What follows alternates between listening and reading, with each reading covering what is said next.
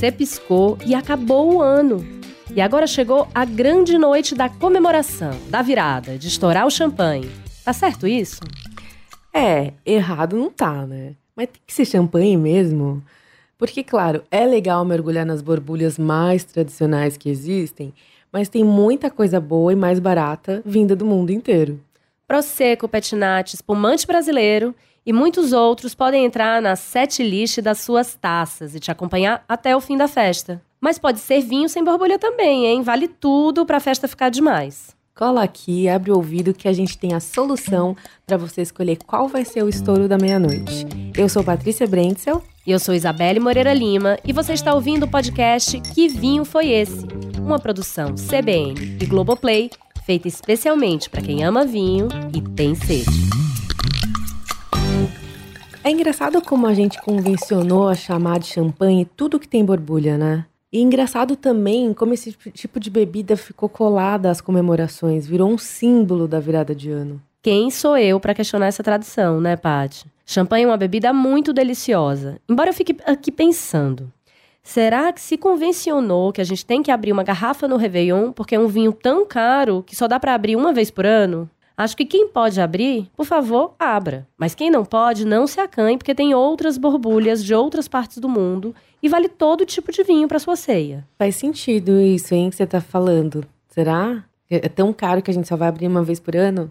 Bem, talvez para quem more na França e não tenha, conversão, impostos e tal, a galera pode beber mais, mas pra gente fica meio difícil. É verdade.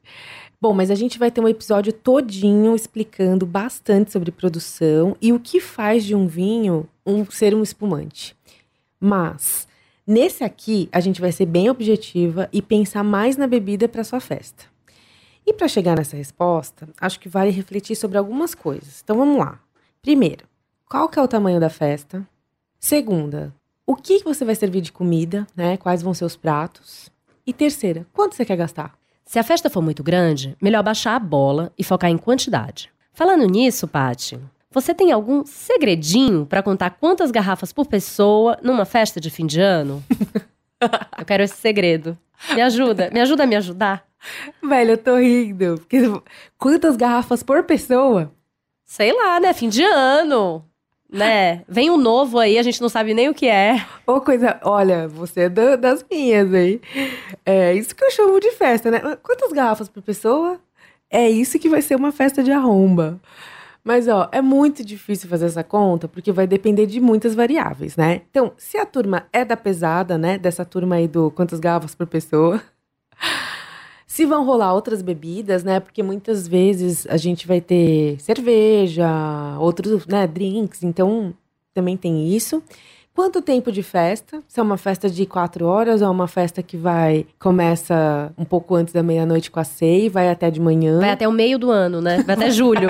Vai até julho, né? Então, quanto tempo de festa? E principalmente, se a galera tá bem intencionada, né? Porque às vezes, quando você vai sair pra uma balada, pra um rolê, pra uma festa... pro Réveillon, às vezes você tá, entre aspas, super bem intencionado, né? Então a gente tem que saber disso, qual que é a intenção das pessoas. Porque se for uma galera que fala assim, não, deu meia-noite, a gente dança um pouquinho, brinca um pouquinho e, tipo, vai embora, né? Aí já é diferente. Mas eu acho que uma garrafa por pessoa dá, tá? Mesmo porque tem muita gente que aguenta mais, tem gente que aguenta menos e um acaba compensando o outro. Então eu tô falando uma garrafa, parece ser muito, mas assim, imagina, você senta, toma uma taça, daqui a pouco você comeu mais um pouquinho, tá conversando, toma outra taça, aí a festa vai estendendo. Então assim, às vezes a gente não se dá conta, né, que a gente chega nesse volume. Mas também é isso, né, parece ser muito, mas eu acho que tem um pouco de um compensar o outro, né. Tem gente que aguenta 2 taças, tem gente que aguenta mais. Não, eu senti firmeza nessa ideia da compensação. E sabendo disso, você tem que pensar em quanto quer gastar no total. E aí você pode, a partir da média, né, desse gasto total, dividido pelo número de garrafas de pessoas, saber o seu preço médio para cada garrafa. Fica faltando, então, para terminar aqui a análise combinatória, saber a parte da comida. A boa notícia é que, se você ama espumante e quer ficar só nele... É muita sorte, porque ele é um coringa de harmonização. Então dá pra ficar nas borbulhas do começo ao fim da festa, se você quiser. Dá pra comprar uma caixa de um mesmo vinho e focar no preço, né? Às vezes a gente acha aqueles um achado, assim. Acho um achado é bom. Eu gosto, viu, dessa ideia de comprar um vinho só. É. Eu sei que a gente tá falando aqui de harmonização, né, de vários pratos. Agora, pro Réveillon, a gente tá falando bastante de espumante. Mas, assim, eu curto também essa Não, ideia. dependendo, sim, se não for uma festa que é um jantar, né? Que você vai ter uma coisa sensorial, é só pra ter um combustível ali de animação. É legal, eu acho que tem um rótulo só não causa treta.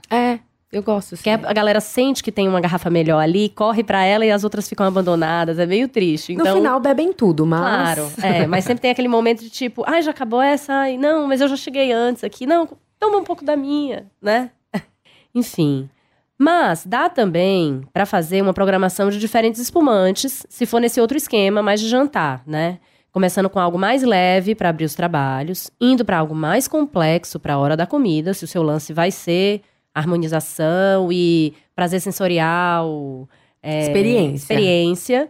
E terminar com algo festivo pro final, quando que a gente quer dançar, conversar, comemorar. Pele, você tá me parecendo tão animada. Já tá querendo pular pra pista. Mas assim, ó, uma dica, hein? Dica de ouro. Acho que é melhor a gente forrar esse estômago antes, não? Senão pode dar ruim. Tem razão.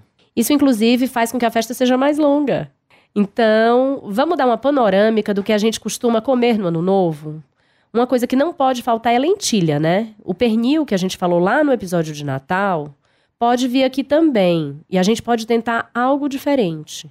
Como é que você gostaria de beber um belo pernil assado com uma salada de lentilha, Paty? Belle, antes da gente entrar profundamente nesse assunto da harmonização, eu preciso confessar que eu sou toda trabalhada na superstição, assim. E Ano Novo é um prato cheio pra você que além de vai pular, né, que quer pular 7 ondas. E por favor, gente, não joga a garrafa no mar. Eu tô tão cansada de ver essa barbaridade. Também é hora de focar nos pratos que, segundo a sabedoria popular, trazem coisas boas. Sendo assim, eu adorei a sugestão do pernil assado e eu vou explicar por quê. Porque pernil é carne de porco. E segundo essa mesma sabedoria popular, porco fuça pra frente. Assim como os peixes que nadam pra frente. Então, assim, nada de ave, hein, gente? Porque dizem que a ave cisca pra trás e aí é retrocesso e tal. A gente tá brincando aqui, mas... A gente quer ir pra frente. A gente quer ir pra frente, né? Mal não vai fazer, né? Isso aí. Então, já dizem, né, que as lentilhas, elas atraem dinheiro e prosperidade. E você sabe por quê? Porque elas têm formatos de mini moedas. Olha só. E eu nem tinha me ligado nisso. Eu amo lentilha também, né? Então, fechou. Porque essa sua sugestão aí, eu amo lentilha. Então, adorei. Pernil com lentilha. Então, vamos lá. Para essa combinação, eu vou querer um tinto médio. Nada muito potente, nada muito encorpado, mas que tem uma acidez boa por causa da gordura desse porquinho, né? Desse pernil. E algo que me leve para um sabor de ervas. Porque, por exemplo, se eu for preparar esse pernil, olha eu como se eu fosse a cozinheira, né? Mas assim, com certeza se eu fosse preparar esse pernil, eu vou colocar alecrim, eu vou colocar tomilho, louro... Enfim, ervas bem aromáticas, né? E pra isso, acho que pra casar com tudo isso, eu pensei, sabe em que vinho? Pensei num Carmener. Nossa, acho que pode rolar bem. E enquanto você tava falando alecrim, tomilho, sabe o que eu pensei? O quê? Chianti. Chianti também. Que tem uma coisa de tomilho, erva fresca. Tem super, uma ótima lembrança. Eu acho que Chianti também foi uma ótima lembrança. Então a gente tá falando de um vinho, de repente, né, italiano, né, velho mundo, outro estilo, assim, e um Carmener, né, de repente, chileno e, sei lá, com um pouquinho mais de potência, mas, assim, também que vai para esse caminho das ervas e tudo mais. Bom, agora, se eu for para um branco, eu acho que um Sauvignon Blanc encara essa, tá? E pensando nisso, porque também, né, tem essa coisa dessa acidez, eu vou sugerir um Sauvignon Blanc que vai um pouco mais para esse lado herbal, assim. E eu já vou aproveitar e vou dar a dica de 2 vinhos para esse prato aí que você me sugeriu. Um deles é um Syrah Carmener, que é bem interessante.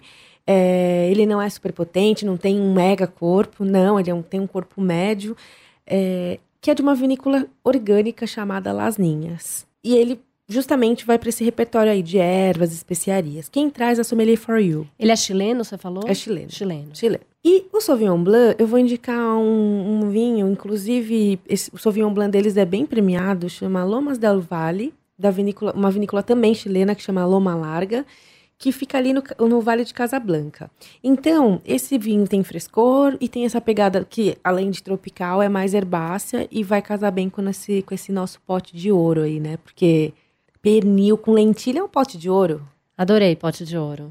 Então a gente deu umas dicas aí para quem quer fugir do espumante. E não tem problema, claro. Dá para sair do espumante, né? Abrir o espumante para fazer um brinde inicial, ir pro vinho tranquilo e voltar pro espumante depois de boa. Uma alternativa são os brancos frescos de que a gente falou no episódio do Natal. Riesling vai bem, Alvarinho também, ou Albarinho, que é a versão espanhola. E eu também gosto, uma nova paixão, Paty, Chenin Blanc, sul-africana. É tão delícia. É uma delícia mesmo. Gosto muito de Chenin. Chenin é uma uva que, ela também, né, tem uma expressão tão linda, né, em alguns lugares, né, como você mencionou aí, África do Sul.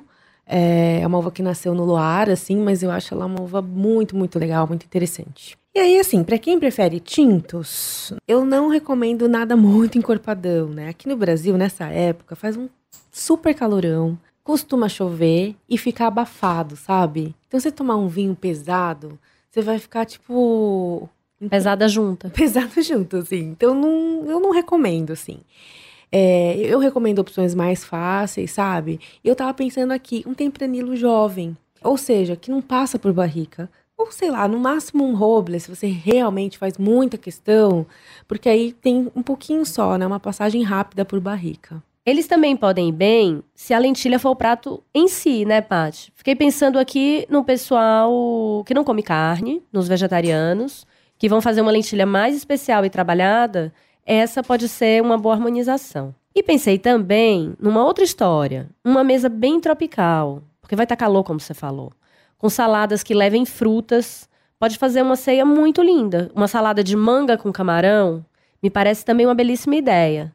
Mas a ideia não é minha, eu tirei do site receitas.com. Se você for lá, dá uma olhada. Esse site é ótimo, hein? Tem tudo. Tem, é gigantesco, é impressionante o banco de dados. Tudo. Você pensa em todas as receitas do mundo estão lá. É.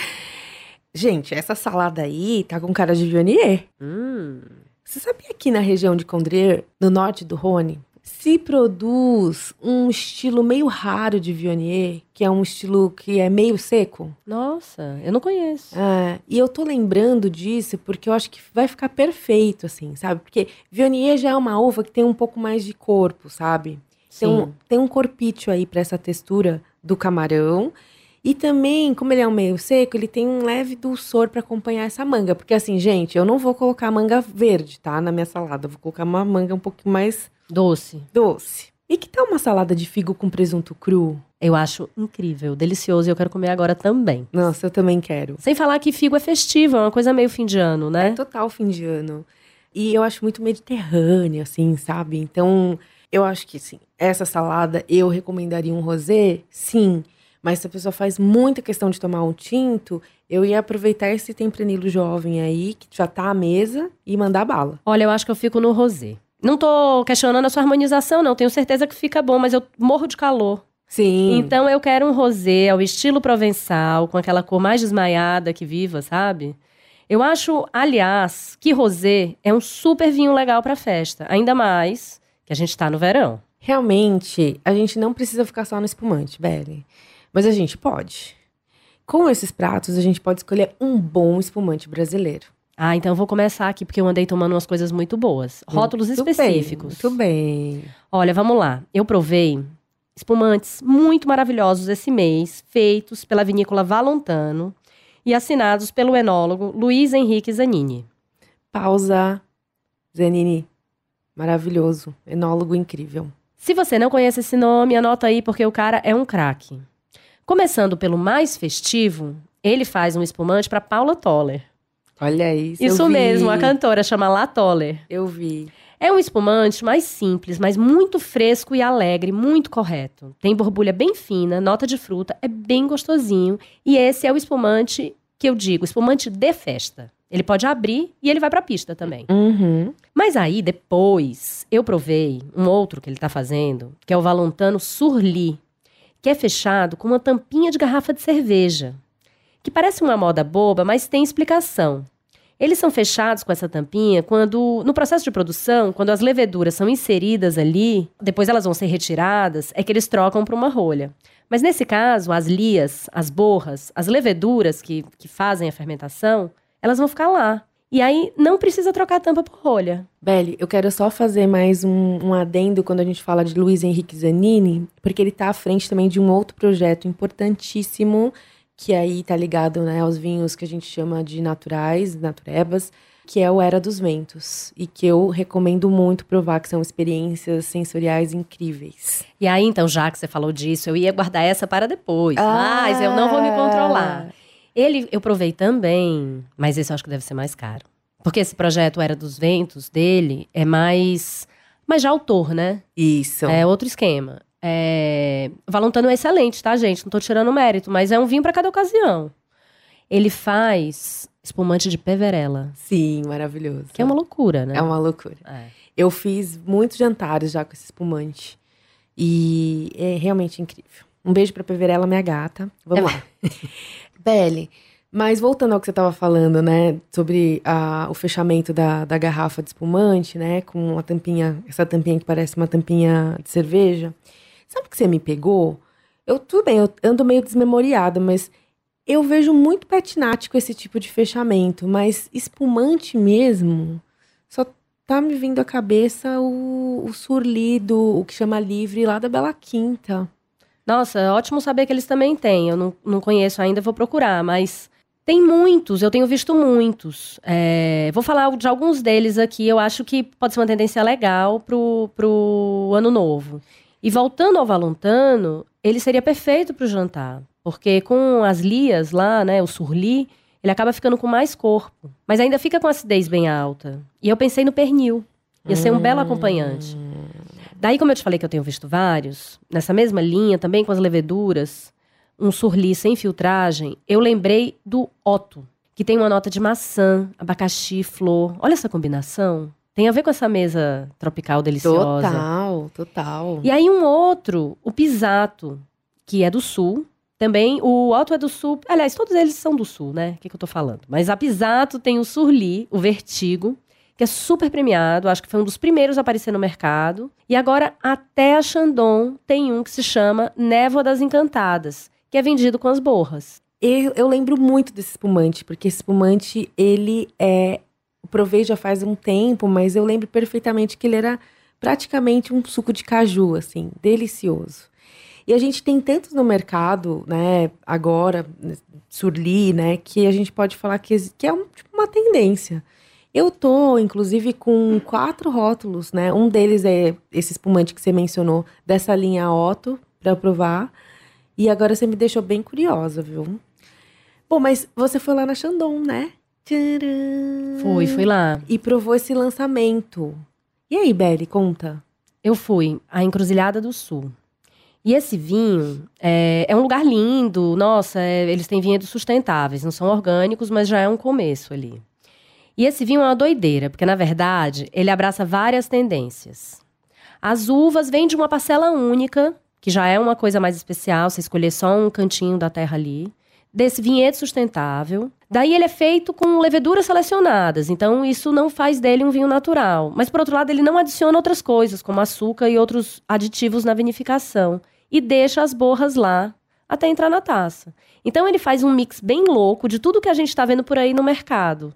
Mas ainda sendo um pouco tradicional, convencional. Então ele sai da caixa, ele fica com o pé fora da caixa e outro dentro. Outro dentro. Uhum. Mas é interessante como uma porta de entrada, um início, né? Uhum. E essa coisa de ser vinho de parcela deixa ele mais chique. E você vê que maravilha, né? A gente falou de um monte de espumante e até agora tudo brasileiro. E isso porque a gente nem chegou nos petinates. Aqueles espumantes chamados ancestrais, que fazem parte do movimento do vinho natural. Para quem quer se aventurar por uma bebida com borbulhas mais diferentona, Paty Brent, eu sabe tudo, vai falar agora. Diz aí o que você recomenda, Paty. Petinat é minha praia, hein? Bom, realmente, Petinat é um tipo de espumante que tem apenas uma fermentação em garrafa.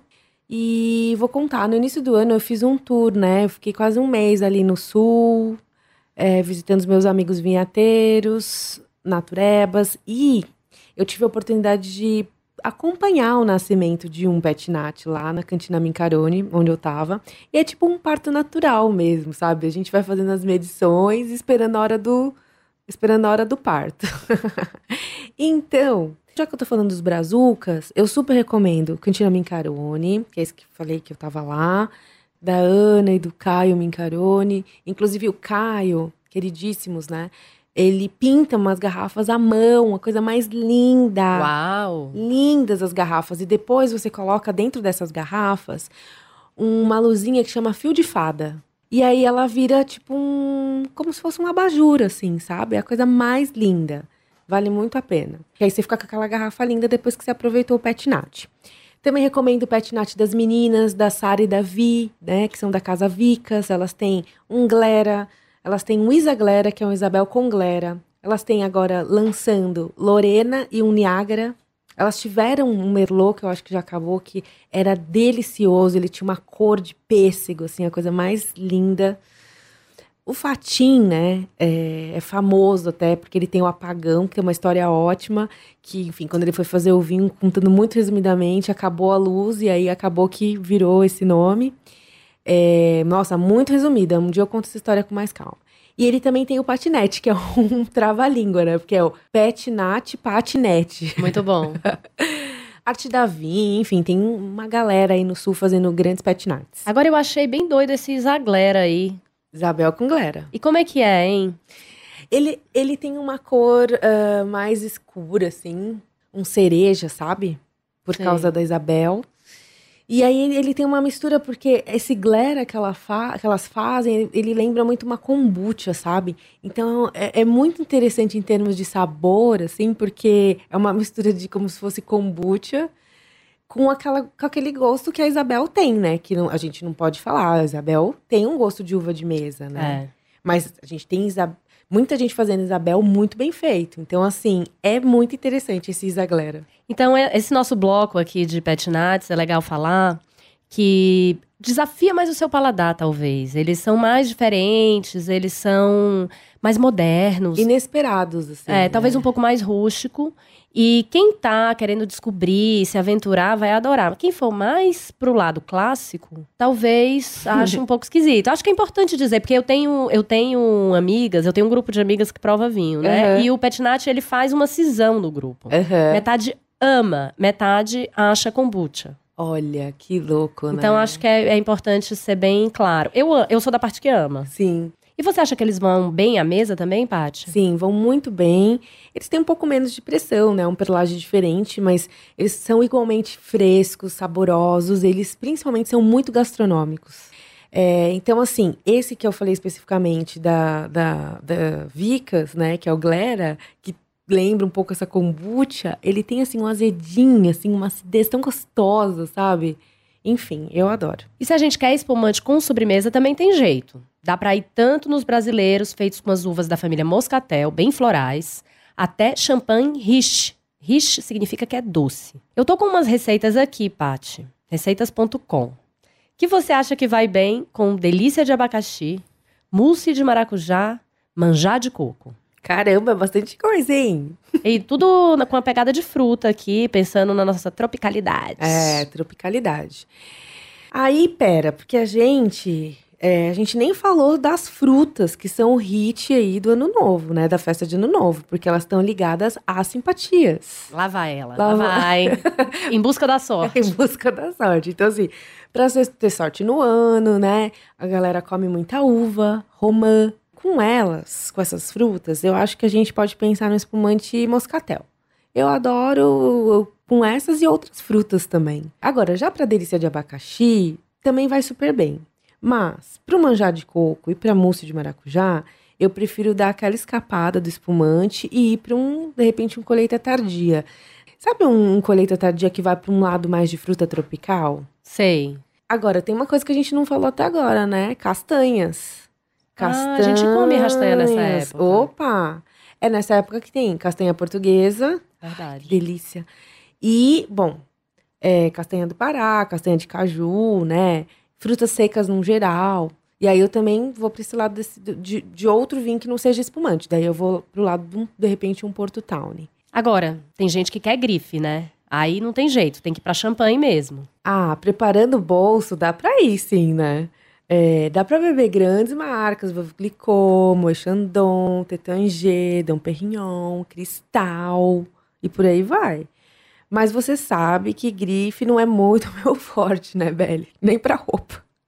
Então, eu, enfim, claro, provo, conheço todos esses champanhes, mas são realmente investimentos altos, né? Porque, enfim, uma série de questões. Mas, enfim, um belo champanhe é muito incrível. Mas dá pra tomar champanhe sem mergulhar na grife e surfar a última onda dos pequenos produtores de champanhe. Aqueles que fazem espumantes safrados.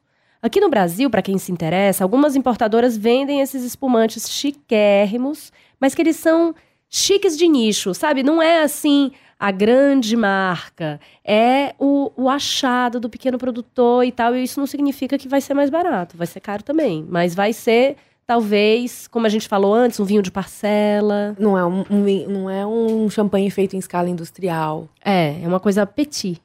Sim. E de cara eu penso em duas importadoras que vendem champanhes de pequeno produtor, a Belle Cave e a Anima Vinum. Vale ver o catálogo delas se isso te despertou curiosidade. Eu visitei uma produtora da Belle Cave, uma produtora chamada Louise Brison. A enóloga é uma mulher super jovem, ela faz uns vinhos muito, muito elegantes e com safra, né? A gente chama de safrados. Que não é muito comum nas grandes maisons, porque o que se faz muito comumente champanhe é um blend de safras, para manter um padrão da casa, né, da maison de champanhe. Cada um tem o seu. A não ser nos rótulos especiais, as grandes grifes também fazem isso, mas é mais comum ter um champanhe safrado nos pequenos produtores. Agora você tá falando a minha língua, hein, Belle? Pequeno produtor, lindo demais, lindo demais. A gente não falou muito nem de cava, nem de prosecco, né?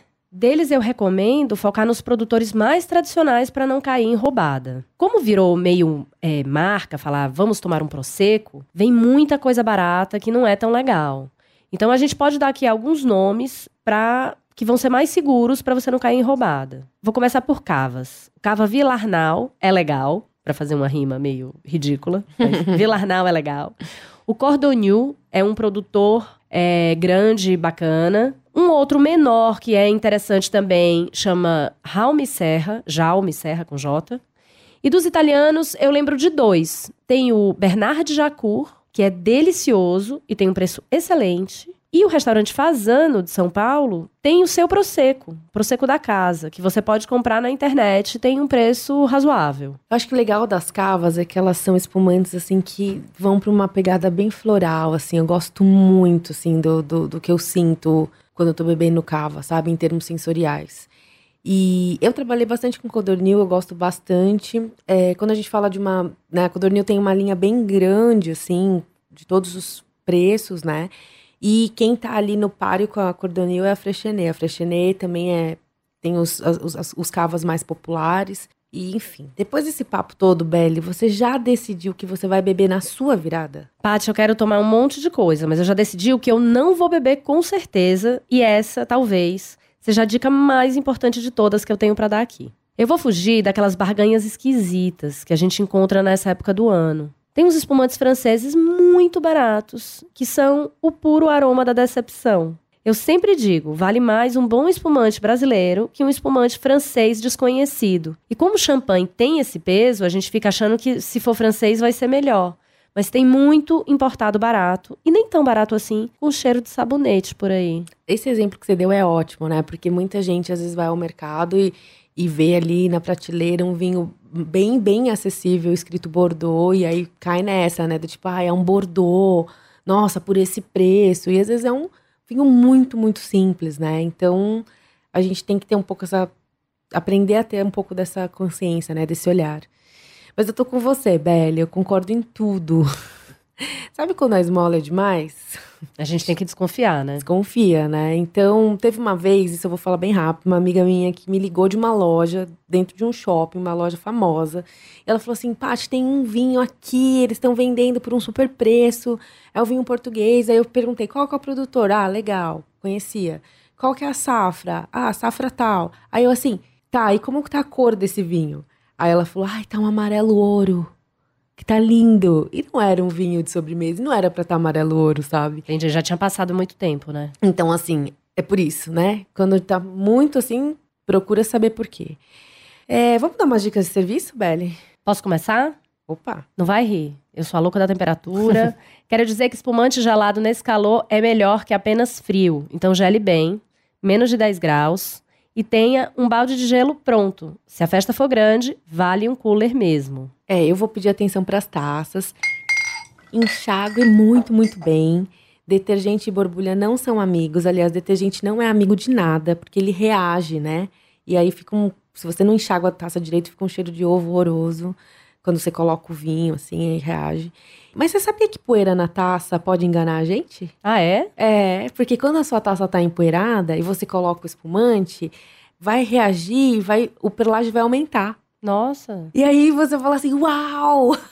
E tá apenas sujo. Apenas sujo. Então, assim, isso é interessante também. Às vezes, se você quiser impressionar, deixa a taça lá com poeira. Aff, Maria, não. Eu prefiro não impressionar nesse caso. E já que a gente tá falando de taça, sobre as taças, as tipo flute, aquelas compridinhas, são boas para preservar as borbulhas por mais tempo e ótimas para dançar porque vaza menos. Mas se você for beber algo mais especial e tiver no meio de um jantar com outros vinhos, usa a universal mesmo, de vinho tranquilo, porque elas são boas para perceber os aromas. Sim, mas principalmente se você não tiver em casa, não tiver taça, assim, na casa que você tá, sabe? Às vezes você tá em casa alugada, que não tem taça. Então, assim, Belle, você sabe que eu sou da turma do bebe onde der, né? Do tipo, o importante é ser feliz. O importante é ser feliz. Eu já viajei com sommeliers renomadíssimos e bebi vinho na caneca. Tá tudo bem. Vamos nessa. Vamos nessa. Mas se puder ser um copo de requeijão, melhor. Porque vai ser translúcido e você vai ver a cor do vinho. Aquelas, né? Com certeza, bem melhor. Melhor que caneca. Melhor que caneca. Bom, gente, e para abrir os espumantes, a gente tem que ter muito cuidado, né? Então, assim, sempre manter o polegar firme no topo da garrafa. Quando você, muitas vezes, eu prefiro colocar a mão em cima daquele araminho. Tem gente que prefere tirar. Mas quando você tira, a probabilidade da rolha sair existe. Então, eu acabo deixando esse arame, que a gente chama de gaiola. E aí, você gira a garrafa, né? Gira a rolha para um lado, a garrafa para o outro. Essas rolhas, elas são loucas, gente. Elas voam até 40 km por hora. Então, cuidado na hora de abrir com os olhos, com quem estiver por perto. Porque um espumante, ele costuma ter mais ou menos umas 5 atmosferas de pressão. Então, imagina, a gente vive a 1. Então, é bastante pressão. Tem que ter cuidado. Agora, quer uma dica bem simples, que ninguém comenta muito e que melhora muito a vida e evita desperdício? Na hora de servir, você derrama primeiro uns 2 centímetros do espumante na taça, espera a espuma baixar, você pode ir servindo as outras taças, e aí você volta para uma segunda rodada, até um pouco acima da meia taça. Isso vai fazer com que o espumante não suba demais, derrame, senão, né, a gente não quer perder esse líquido precioso. Nem na hora de abrir, nem na hora da taça, né? Chegou a hora em que a gente explica um termo do mundo do vinho. Neste episódio, a gente fala pra você o que é patinate. Belle, explica que termo é esse? Claro, Pati. Patinate, patinete? Não, patinate. É pétillant naturel, que significa efervescente natural. Ou seja, é o espumante natural, de método ancestral, sem intervenção, como você falou anteriormente, ele passa por uma fermentação e depois essa garrafa ela é tampada e aí, como continua tudo ali, ele pode ainda evoluir na garrafa. É uma delícia, é leve, é uma tendência forte hoje em dia e tem esse nome divertido, né? Eu acho que esse nome, essa abreviatura, se fosse pétillant naturel, se a gente falasse assim, era um pouco pernóstico. Mas falar patinate é tão divertido. É super divertido. Eu acho que torna a bebida até mais jovem. E eu acho que agora, daqui pra frente, todo mundo vai ver muito, né? Por isso que é muito legal a gente ir contando um pouco e, ao longo dos próximos episódios, falar o que a gente tem provado. Isso aí, a gente vai continuar nessa.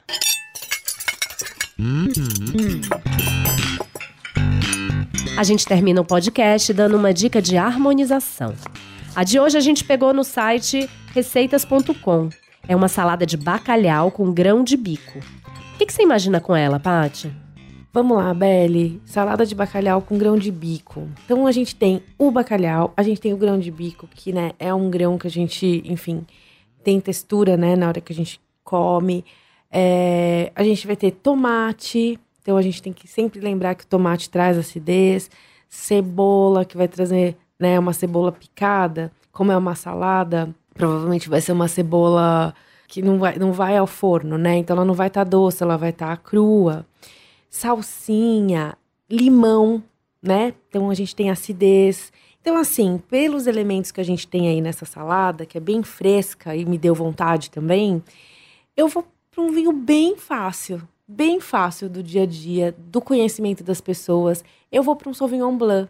É um vinho muito fácil de ser encontrado, é uma das uvas mais plantadas, né? Ela tá ali junto com a Chardonnay, entre as uvas mais plantadas do mundo.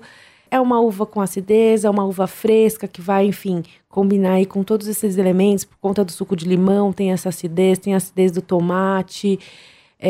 Eu curto muito essa história de repente, pôr o Sauvignon Blanc. Aí, eu não deixaria de sugerir um outro vinho, que é um português que me veio à mente, que é bem gostoso, bem fresco também, que é feito pela Quinta Vale do Ana Maria, e ele chama Rufo. É o vinho de entrada dessa vinícola. É uma vinícola do Douro. E ele tem uma variedade que eu amo, que chama Rabigato. Inclusive, eu tenho um gato. Que chama Rabigato? Eu tenho um gato que eu fui madrinha dele, sou madrinha dele e pus esse nome. É uma uva branca do Douro. Tem Arinto e tem uma outra variedade que chama Códega do Larinho. Então, assim, eu iria para essas duas opções. Se você não conseguir encontrar o Rufo, que é bem distribuído, deve ter no Pão de Açúcar também e tudo mais. Mas assim, um Sauvignon Blanc, eu acho que cai super bem aqui. O que você acha? Tô animada, porque isso você falou, essa coisa da gente encontrar Sauvignon Blanc fácil. É muito bom, né? Porque a gente pode experimentar, é quase assim, um Sauvignon Blanc para cada dia do ano.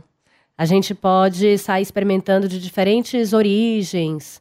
E ele é um vinho que geralmente me satisfaz. Sim. Eu acho que, e com essa salada, acho que vai brilhar, vai ser uma delícia. Maravilha. Você acabou de ouvir Que Vinho Foi Esse? Um podcast original CBN Globoplay, que está disponível gratuitamente no Globoplay e em todas as plataformas de áudio. Eu sou Isabelle Moreira Lima. E eu sou Patrícia Brenzel, e nós temos como missão te ajudar a beber melhor. Obrigada por ouvir até aqui e até a próxima. Até lá!